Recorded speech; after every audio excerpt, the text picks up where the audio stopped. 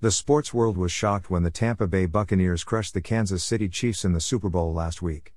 The Chiefs quarterback, Patrick Mahomes, played the worst game of his NFL career as his team failed to score even a single touchdown. The Bucs dominated on both sides of the ball for a final score of 31-9. The game was never close, as the Chiefs looked horrendous all night, and it was definitely a letdown. Both teams are very good and tremendously talented, but Kansas City decided not to show up on game day, while Tom Brady earned his 7th ring and now has more championships than any other franchise. Overall, everyone was expecting a shootout game that came down to the last minute, but we were all terribly wrong. The Chiefs' performance made the game downright boring. The best part of this Super Bowl was the halftime show. The Weeknd put on an incredible show that was unique in many aspects.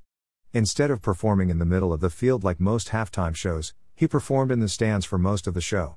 He was surrounded by dancers with red eyes, most likely impersonating robots, and dancers with bandages around their faces like they had just survived a brutal injury. There was a spooky, yet cheerful vibe, as though to say, "Don't fear, you've already been through the worst." This was definitely a show for the ages and will be remembered for a long time. Overall, the game was very disappointing, but the halftime show made up for it. The Weeknd showed the world just how amazing his performances can be. The Chiefs, on the other hand, showed the world how easily they can fall apart.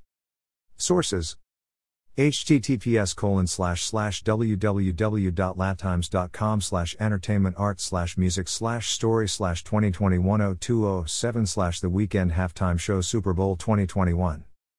Bookmark